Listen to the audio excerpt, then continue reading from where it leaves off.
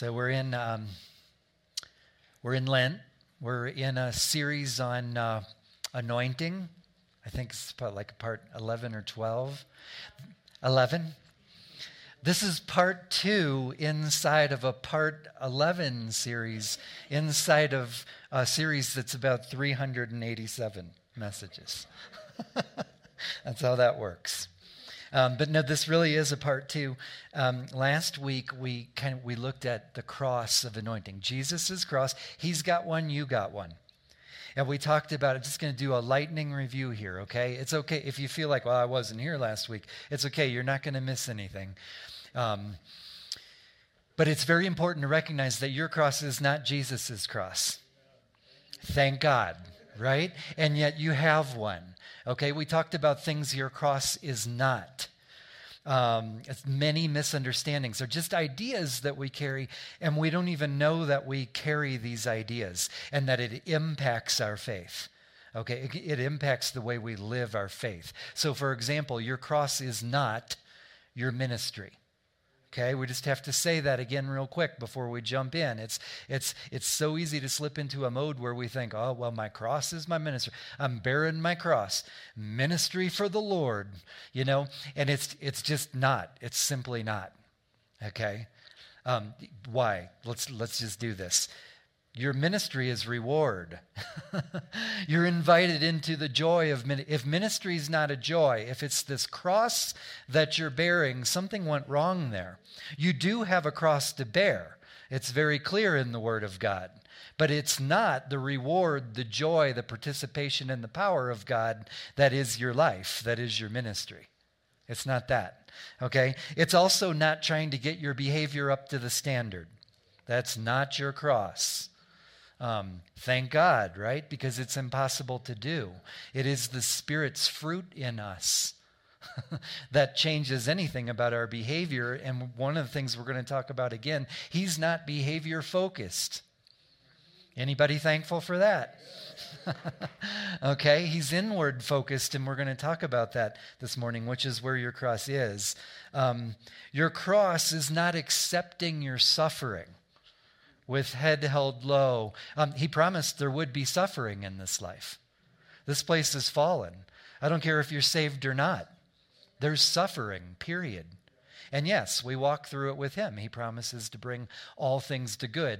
But that is not the cross that Jesus says, if you're going to follow me, you must deny yourself and take up your cross. It's not that. I'm going to leave it there because I have so much to go through. I'm going to be very disciplined. We're going to read a lot of scripture today. And you guys know I have a hard time with this. I'm not going to stop and teach on every word. We're going to read through some stuff, and we're going to get a word that I believe the Lord wants us to get in this season where we approach Resurrection Sunday, in the season where we're considering the cross, His and ours. Okay, I'm going to read, turn to 1 Corinthians chapter 1. I'm going to start in verse 18, and this is the same scripture we read last week. We have to make this a starting place, because it is true that this is like part 2 of what we did last week. And this is really good. This gets good. Last week was kind of like frustrating for me because I felt like I got like halfway through and it's like, man, we didn't even talk about the good stuff. So this should be good.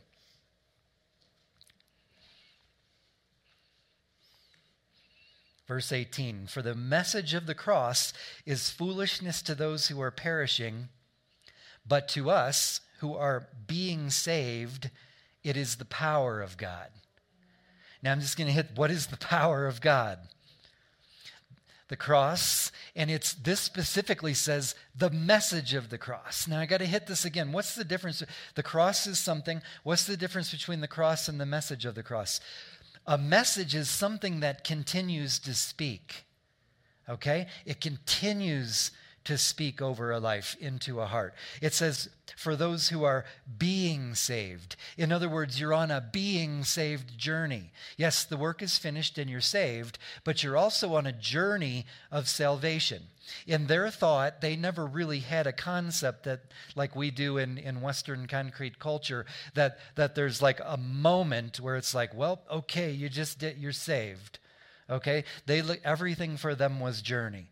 Everything for them was a movement of God that was, is, and will continue to be. So for those who are being saved, there's a message that continues to speak. And that, the message of the cross, is the power of God for us who are being saved. But what? Foolishness for those who are perishing. Verse 19, for it is written, I will destroy the wisdom of the wise and bring to nothing the understanding of the prudent. That's world wisdom, right? Worldly prudence. The foolishness of the message of the cross wipes out the foolishness of the way this world thinks.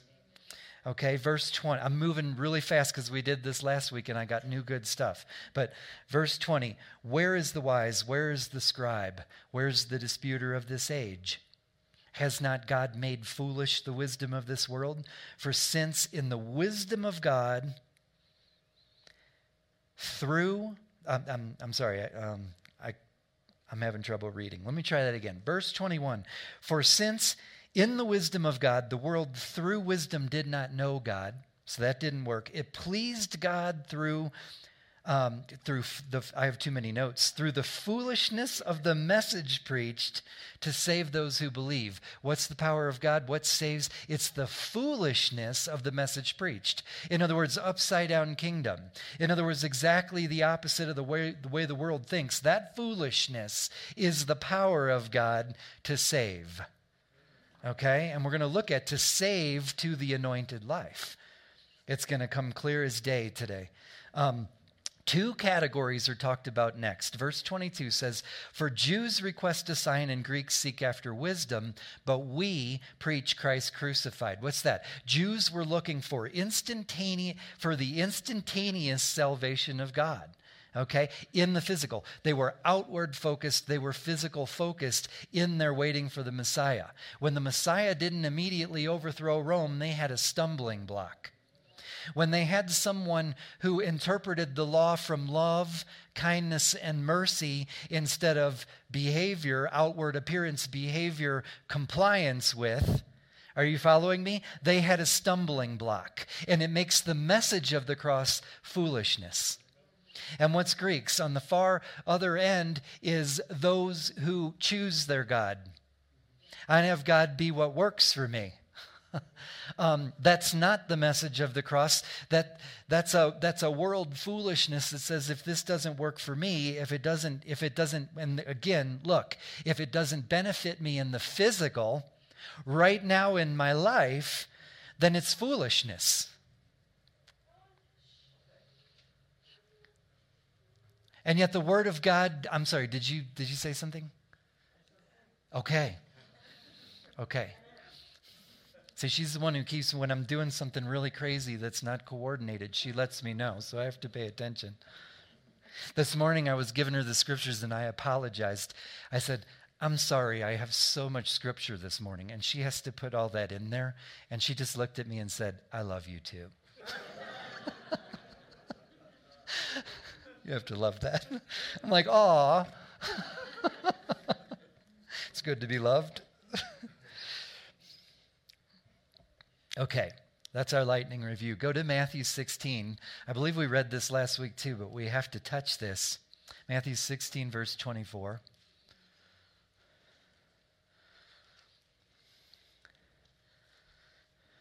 Then Jesus said to his disciples, if anyone desires to come after me, let him deny himself and take up his cross and follow me.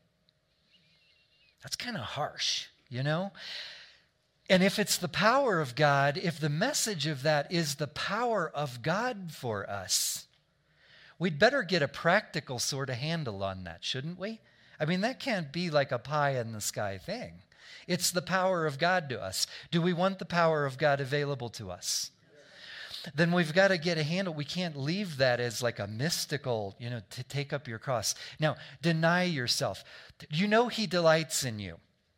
You are his inheritance. He created you and everything about you. Why in the world would he want you to deny yourself?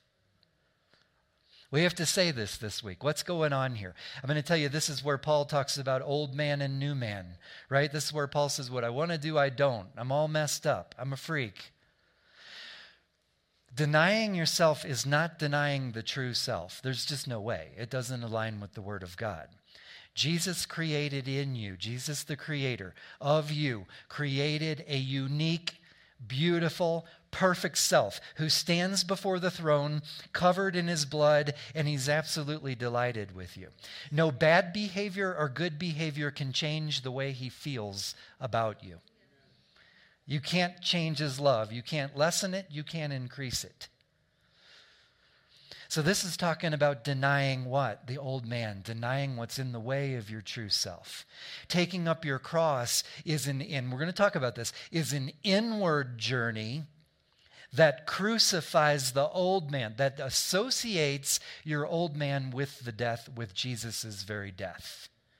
So that, what does it say? I don't have it here in my notes, but it says if we die with him, then we're also raised with him. You see, the true self is raised in the resurrection. It's the same Spirit that raised Jesus from the dead that raises you, the true self. And that comes in denial of the old self. We're going to talk about that. Matthew 11:28. I might slow down at some point here, but we're moving. We're moving.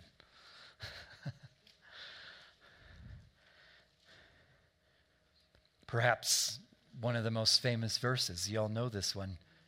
Jesus is speaking, "Come to me, all you who labor and are heavy laden, and I will give you rest. Take my yoke upon you and learn from me, for I'm gentle and lowly in heart, and you will find rest for your souls. My yoke is easy and my burden is light." Boy, that sounds different than deny yourself and take up your cross, doesn't it? It kind of sounds like it's in conflict, doesn't it? Like, which is it? Do I have to take... remember with me this morning as we talk about the cross, what the cross is? It's really easy to have a pretty one like this, but it was the most excruciating and is the most excruciating death available. It was in their culture, they never lost sight. They saw this happen as people were convicted. They were deeply in touch with what the cross is. And when Jesus said, deny yourself and take up your cross, we kind of miss it until we stop and meditate. We got to stop and go, whoa, what are we talking about here? To follow Jesus, I need to take up a cross? And how is that the same Savior who says my yoke is easy? It is the same Savior. And we're going to it's so important that we're crystal clear. This has to be practical to us. Not two things where we're like, well, that's the mystery of God. I can't get a handle on that. We can get a handle on it. And we need to. We're going to. I want you to go to John 7 and verse 37. And then we're almost done with the warm-up.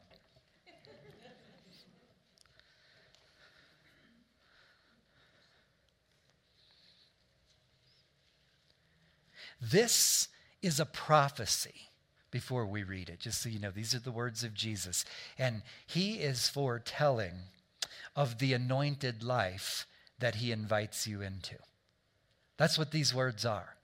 We're in a series on the anointing, right? And this is Jesus' words. It's his foretelling promise of his plan for you to be anointed ones in the Holy Spirit. It says, verse 37, on the last day, that great day of the feast, Jesus stood and cried out, saying, if anyone thirst, let him come to me and drink.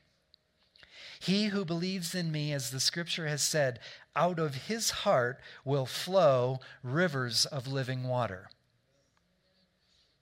Let me do a commentary by little Paul.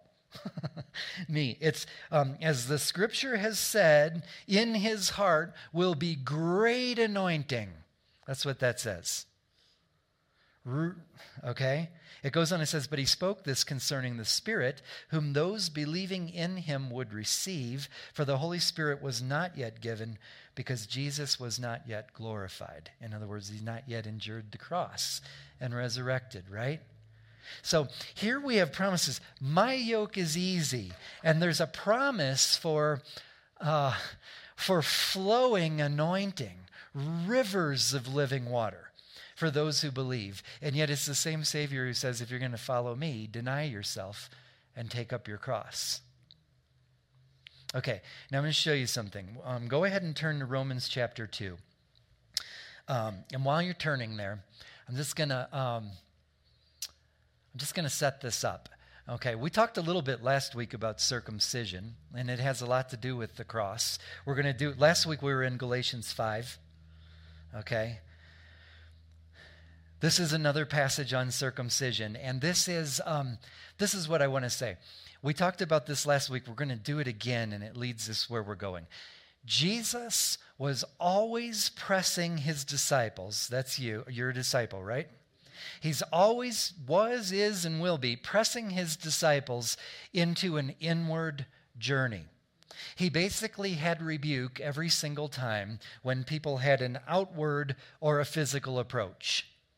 In fact, wasn't that what we said is the stumbling block for both Jew and Greek? It is the stumbling block for the message of the cross, which is the power of God for us.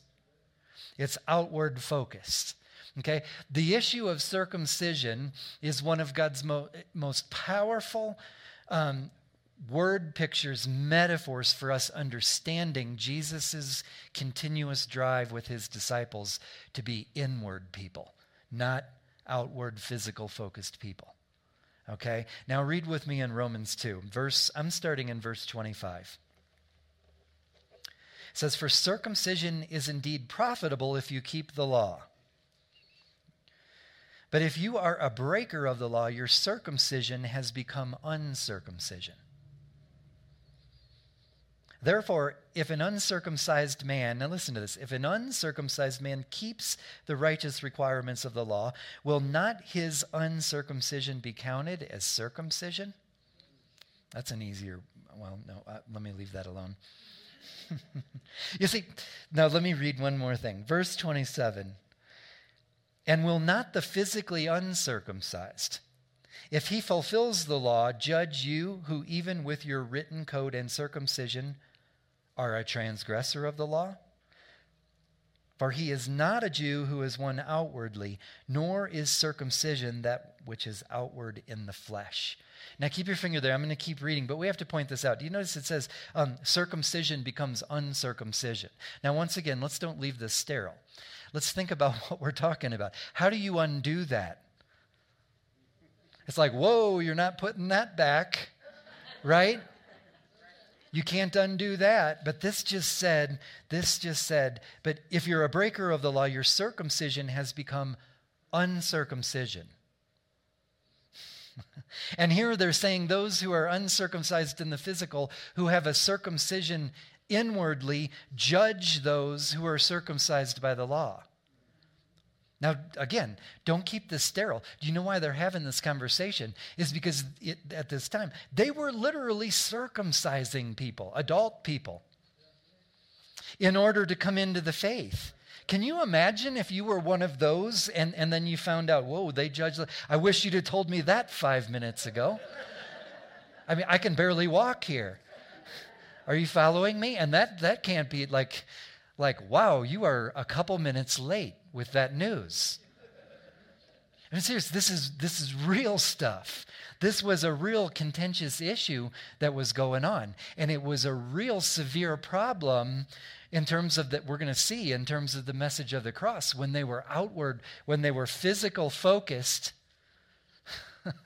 instead of the way Jesus discipled, the new justice we're going to talk about in a minute that Jesus implemented that made it safe to go inward. Verse 29 says, but he is a Jew who is one inwardly. What's that? He was a Jew. What's that? How do we translate that? You're chosen when you're chosen inwardly. It's not behavior. It's not performance. It's not whether, the worst thing about the prosperity gospel is it gives us this false paradigm that your physical circumstances should always be aligning with this great favor of God upon the chosen. Now, you've all heard me teach before. You know I believe in that. I believe in blessing on the chosen. He has every intention to bless, but even in the physical. Okay, by his stripes we're healed. He has every intention to heal bodies. He cares about your finances and that your car keeps working and that you have a good, he cares about all that stuff. But the worst thing when you twist it into a prosperity gospel is it becomes outward focused, and Jesus only ever had rebuke for that emphasis, for that understanding of how the spiritual works. And I just want you to, we're about to move on to really great stuff, but just before I do, I want you to know, it's so easy to read about the Pharisees, okay, and not include yourself in that number, okay?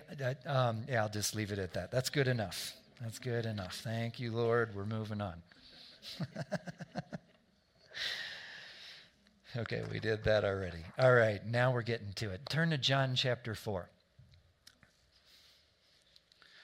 I'm going to be starting in verse 6. This is a story that most all of you, if not every one of you, know this. This is the woman at the well. You know I love to preach on this. You've probably heard me do it lots of times. We're going to glean for something a little different here today, okay? And we're gonna discover Jesus' inward push so we can take up our cross. So we can do it rightly, not in some legalism, not in some outward way, but in the way that releases the power of God for us who are being saved. So let's just read here. I'm in verse 4. Jesus, therefore, being wearied from his journey, sat thus by the well. It was about the 6th hour. A woman of Samaria came to draw water. Jesus said to her, "Give me a drink," for his disciples had gone away into the city to buy food.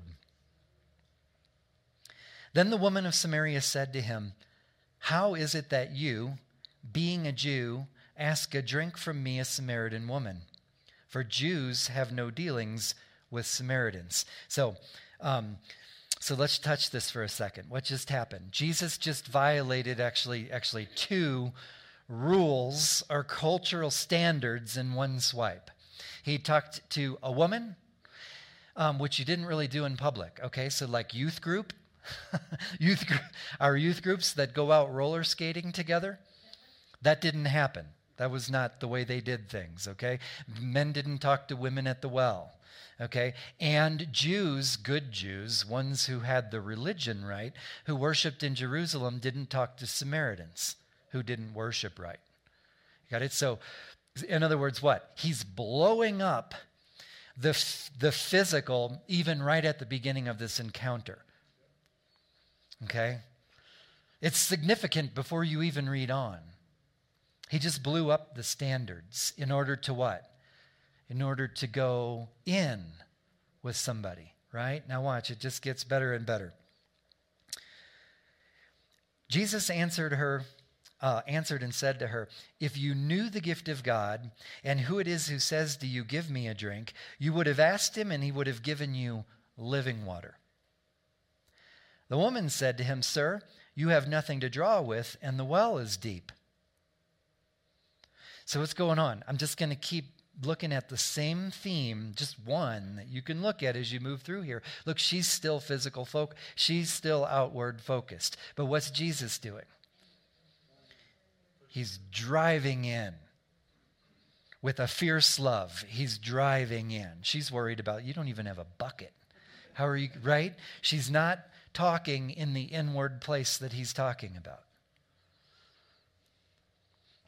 Goes in, where then do you get that living water?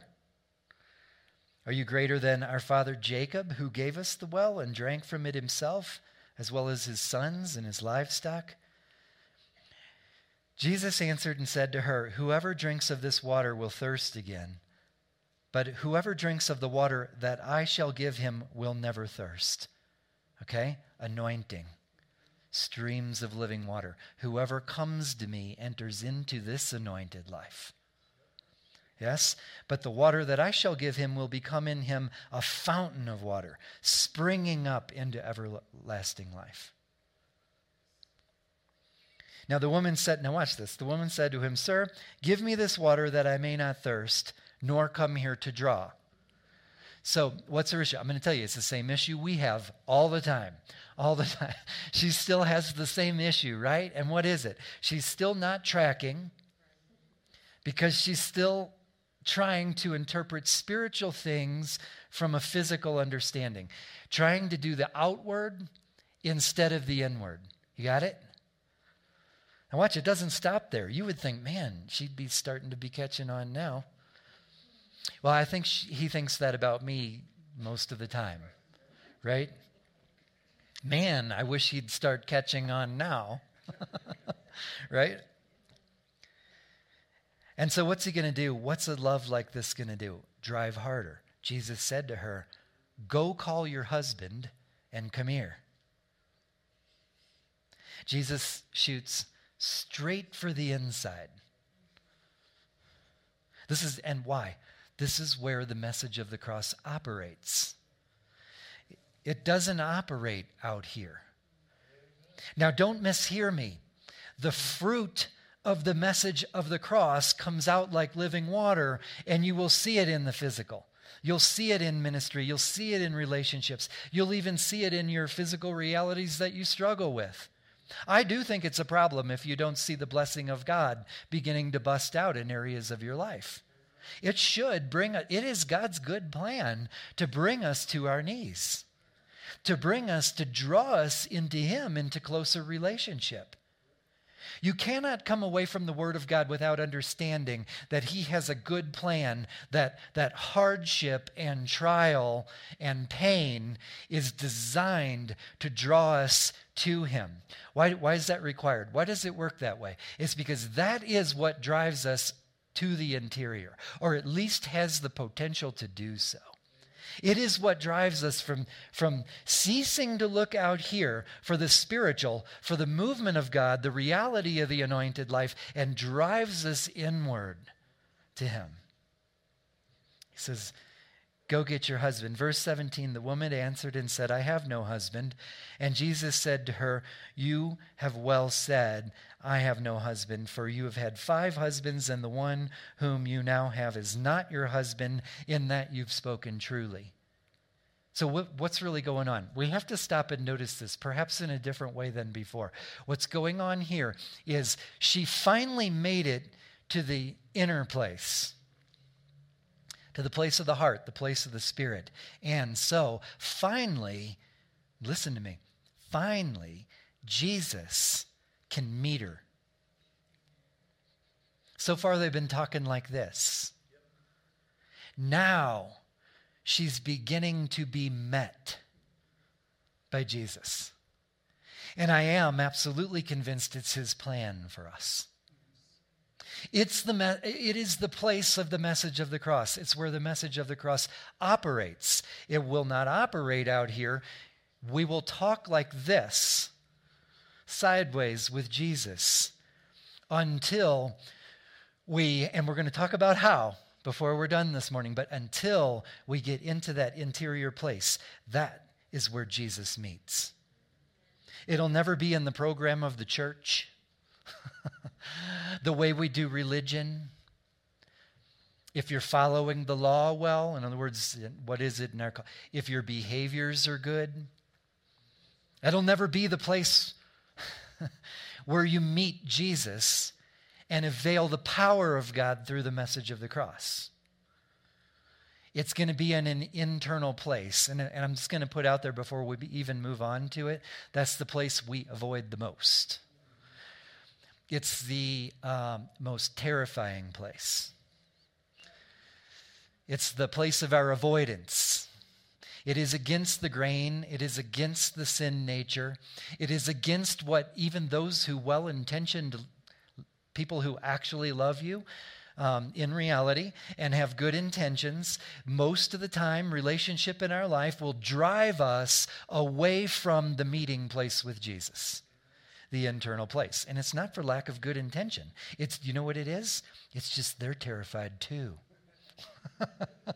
Right? It's the inclination of the heart separated from God. So you do it to yourself, people around you will do it, and most of the time the program of the church will even cause you to avoid the internal. Just align with what we do here. Quit causing trouble. Do you know that going into the internal causes all the trouble? Jesus said, I came to bring a sword. Why? That's a sword of love. He wants to slice you up because he's got such good plans. He's got such a powerful anointed life where the power of God is available to you through the message of the cross. Well, the moment we begin to dabble in the area of the message of the cross, we invite great messiness. It gets really, really real. Really, really quick. Why? Because that's where we begin to talk to Jesus like this, face to face. That's where a meeting begins to happen.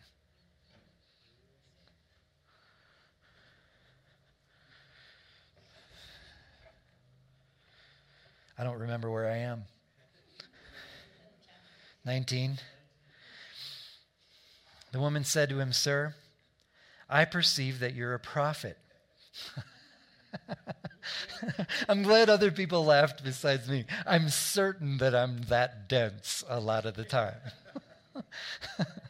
I perceive, it's like the Lord will keep hammering me with his voice over and over, the same message, and like the 12th time in, I'm like, Lord, I'm perceiving that this is your voice. You're trying to say something to me. And he's like, I think that's what that is. I perceive that you're a prophet. Our fathers worshipped on this mountain, and you Jews say that in Jerusalem is the place where one ought to worship. You know, watch what she's doing. Do you know what she's doing? She's running like hell. Does anybody do that? Yeah, she's changing the subject. She's like, what is the most convenient, most distracting, most destructive subject change we can engage in?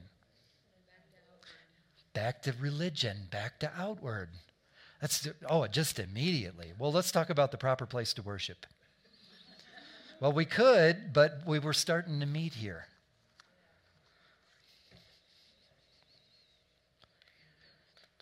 Jesus said to her, Woman, believe me, the hour is coming when you will neither on this mountain nor in Jerusalem worship the Father. You worship what you do not know. We know what we worship, for salvation is of the Jews. But the hour is coming, and now is, when true worshipers will worship the Father in spirit and in truth. We're starting to talk about taking up your cross now. What is spirit and in truth? Spirit and in truth is a worship that happens in the interior. It's not singing songs. You see, singing songs position for a move. I go into every time of worship. That was probably my favorite time of worship in my whole life. I loved that so much this morning. And I don't think I'm exaggerating. Every worship that I go into, I'm looking to be changed. I'm looking to have a transaction. I'm looking to get out of the physical, find myself in a place of spirit and in truth, and enter the courts and be with him face to face. I don't always succeed. Sometimes it takes me 3/4 of the worship time to even start because I'm so busy with my crap. That's why I'm so thankful for the anointing on this team, because it just, I just find that I'm right there. That's anointing, okay? That's the living water flowing from these beautiful people. The blessing of God upon them to take us somewhere into spirit and in truth. Goes on, for the Father is seeking such to worship him. That's what he's seeking. And God is spirit, and those who worship him must worship in spirit and truth.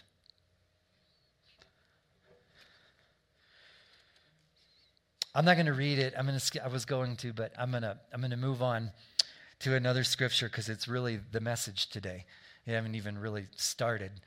But what I want to say is if you keep reading on in that story, you read that the woman begins to live her anointed life after that face-to-face encounter, which was not going to happen until it was that interior conversation. And then she begins to produce fruit, and people begin to believe. She begins to produce fruit in her community. People begin to believe because of her.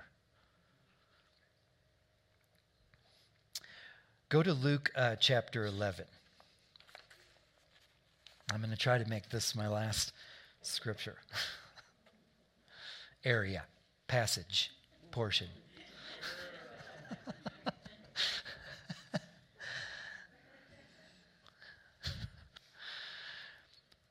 Luke 11, I'm going to start in verse 37. Now listen, this is one more time, and I'm just going to challenge you that you can find dozens of these times. Every time Jesus was talking, he was driving from the outward to the interior, to encourage to look in it. And here is the key. How many of you would like to have the key of knowledge? Yeah. I'll take it. That's in this passage. You're about to get the key of knowledge. It's a gift. I'm going to give it to you for free this morning. Verse 37, and as he spoke, a certain Pharisee asked him to dine with him. Well, isn't that funny? A Pharisee wants to dine with him. So he went in and sat down to eat. When the Pharisee... It doesn't seem to make sense. Verse 38, when the Pharisee saw it, he marveled that he had not first washed before dinner. So where are we, church? What's going on here? The same thing happened again, right? Physical, outward. He's worried about compliance. And what is wrong with you? He's sitting with the creator of the universe, and he's worried about the fact that he didn't wash his feet before dinner. Okay? Now, verse 39, then the Lord said to him, now you Pharisees make the outside of the cup and dish clean, but your inward part is full of greed and wickedness. Yeah. This is one of those, I'll just remind you, you can invite yourself anytime you want to just join into the plight of the Pharisee. They aren't the bad guys in the, anyway, they're not just the bad guys out there. This is spiritual insight for us. The spirit of the Pharisee is alive, okay?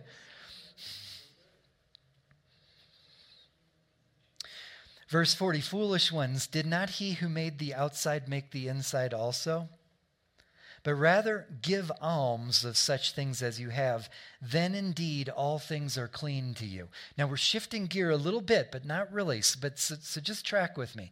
You got to listen. What did that say? It says, but rather give alms of such things as you have, then indeed all things are clean to you. What makes all things clean? What is Jesus doing? Do you know what alms are? I sort of didn't. I'm just going to be transparent. I had to look it up, like give alms. Alms is specific giving. The word means compassionateness, beneficence, or mercy. Okay, that's alms. So it's not like just general tithing or alms are the move of a heart for compassion, for mercy. And what makes all things clean? First of all, remind yourself, we're in a conversation where they are already grappling with the outward versus the inward. And he says, give alms. In other words, give mercy, give kindness, give compassionateness. And that is what makes all things clean for you.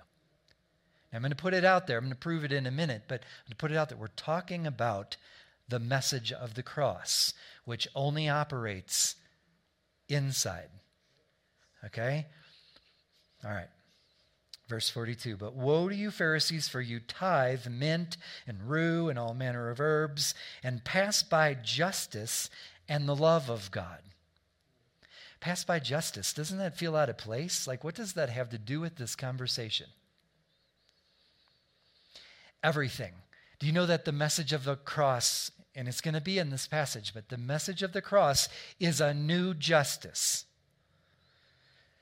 Period. In other words, it is the cross, and it is the power of God through the message of the cross that makes a new justice. Hopefully you're tracking already. What's the new justice? They were a culture that was riddled with the law, everything outward. They were adding law and law on top of, if you could get up to a standard where you're like, wow, I think I'm finally fulfilling the law, they would add 10 to make sure you couldn't get there. Still do, don't they? They still do.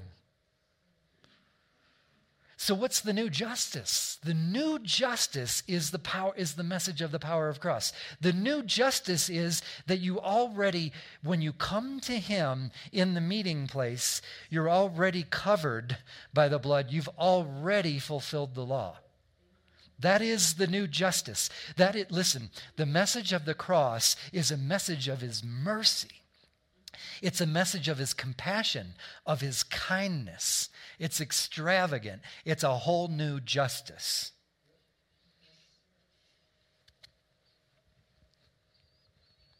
He goes on and says, these you ought to have done without leaving the others undone.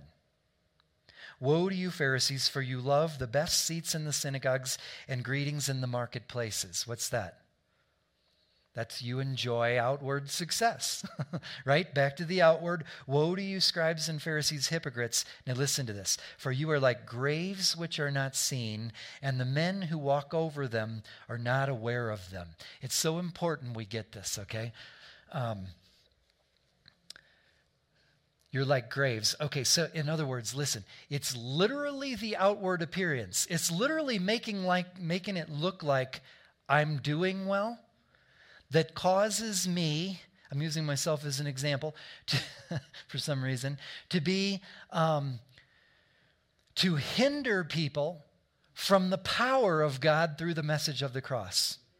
Did you follow that? They walk over to the graves and they don't realize it. In other words, what behavior, what mode of practicing our faith keeps people from the message of the cross and the power of God for us? And it is precisely that. It is lack of mercy. It's the outward focus, looking for alignment with behaviors for a cross like that literally creates walls and barriers for people to get into the meeting place with Jesus. It's lack of mercy. And then I love this part. I'm trying to move quickly. Verse 45, then one of the lawyers answered and said to him, Teacher, by saying these things, you reproach us also. And Jesus goes, you're darn right. The next thing, at verse 46, and he said, woe to you also, lawyers. Like somebody's tracking with the conversation. And why? Listen, for you load men with burdens hard to bear. That's the opposite of alms. And you yourselves do not touch the burdens with one of your fingers. And what is the message of Jesus? I want to tell you something. Deny yourself, take up your cross. Is the easy yoke. Do you know what the new justice is? It's so important we get this. The work of Jesus on the cross and the message that still speaks is that it's safe. It's safe to be a mess and meet him on the interior. It's safe not to pretend. Are you following me? You go in here, listen, you go in here and you will be met with kindness and mercy and compassion. That is a new justice. That is a complete alteration of the universe, the work of the cross. You don't have to fear to come in honesty. You don't have to distract yourself with every distraction you can think of in order to avoid the interior, because Jesus made it safe. Because Jesus says, if you come to me and drink, is anybody burdened? If you come to me, I give you water. You will find kindness. It will be easy. My yoke is easy. That's what he says. Now I'm going to show you what this says just next, because I just told you the key of knowledge, the key to knowledge. He goes on and says, woe to you, for you build tombs. Actually, I want to skip those verses because there's no way I have time to teach that. Verse 52, woe to you lawyers. So he's continuing that conversation. He says, for you have taken away the key of knowledge. You did not enter in yourselves, and those who were entering in, you hindered. The message of the cross. It's foolishness to an outward focused life. And it is the power of God for all who have a faith. Have what faith? What's the most important faith to have? It's the faith, it's the faith of the message of the cross. And that is this. It is faith that if I have the courage to be real, to be transparent, if I have the courage to go meet with him in the meeting place, to end the distractions, end the facade, end pretending that I have a righteousness, if I have that courage, if I have the faith in the message of the cross, which is this faith, if I go there, I will be met with kindness, compassion, and mercy. And I will be given the gift of rivers of living water that flow. I will get the anointed life, but there's only one way in. It's the courage to meet there on the inward, not out here. It's the message of the cross. Now, before we have the Lord's Supper here, I want to give you this thought. Those of you on the worship team, you could come on up and start getting ready. I just want to give you this thought. Okay. These scriptures that we've been looking at today are very much outward versus inward, right?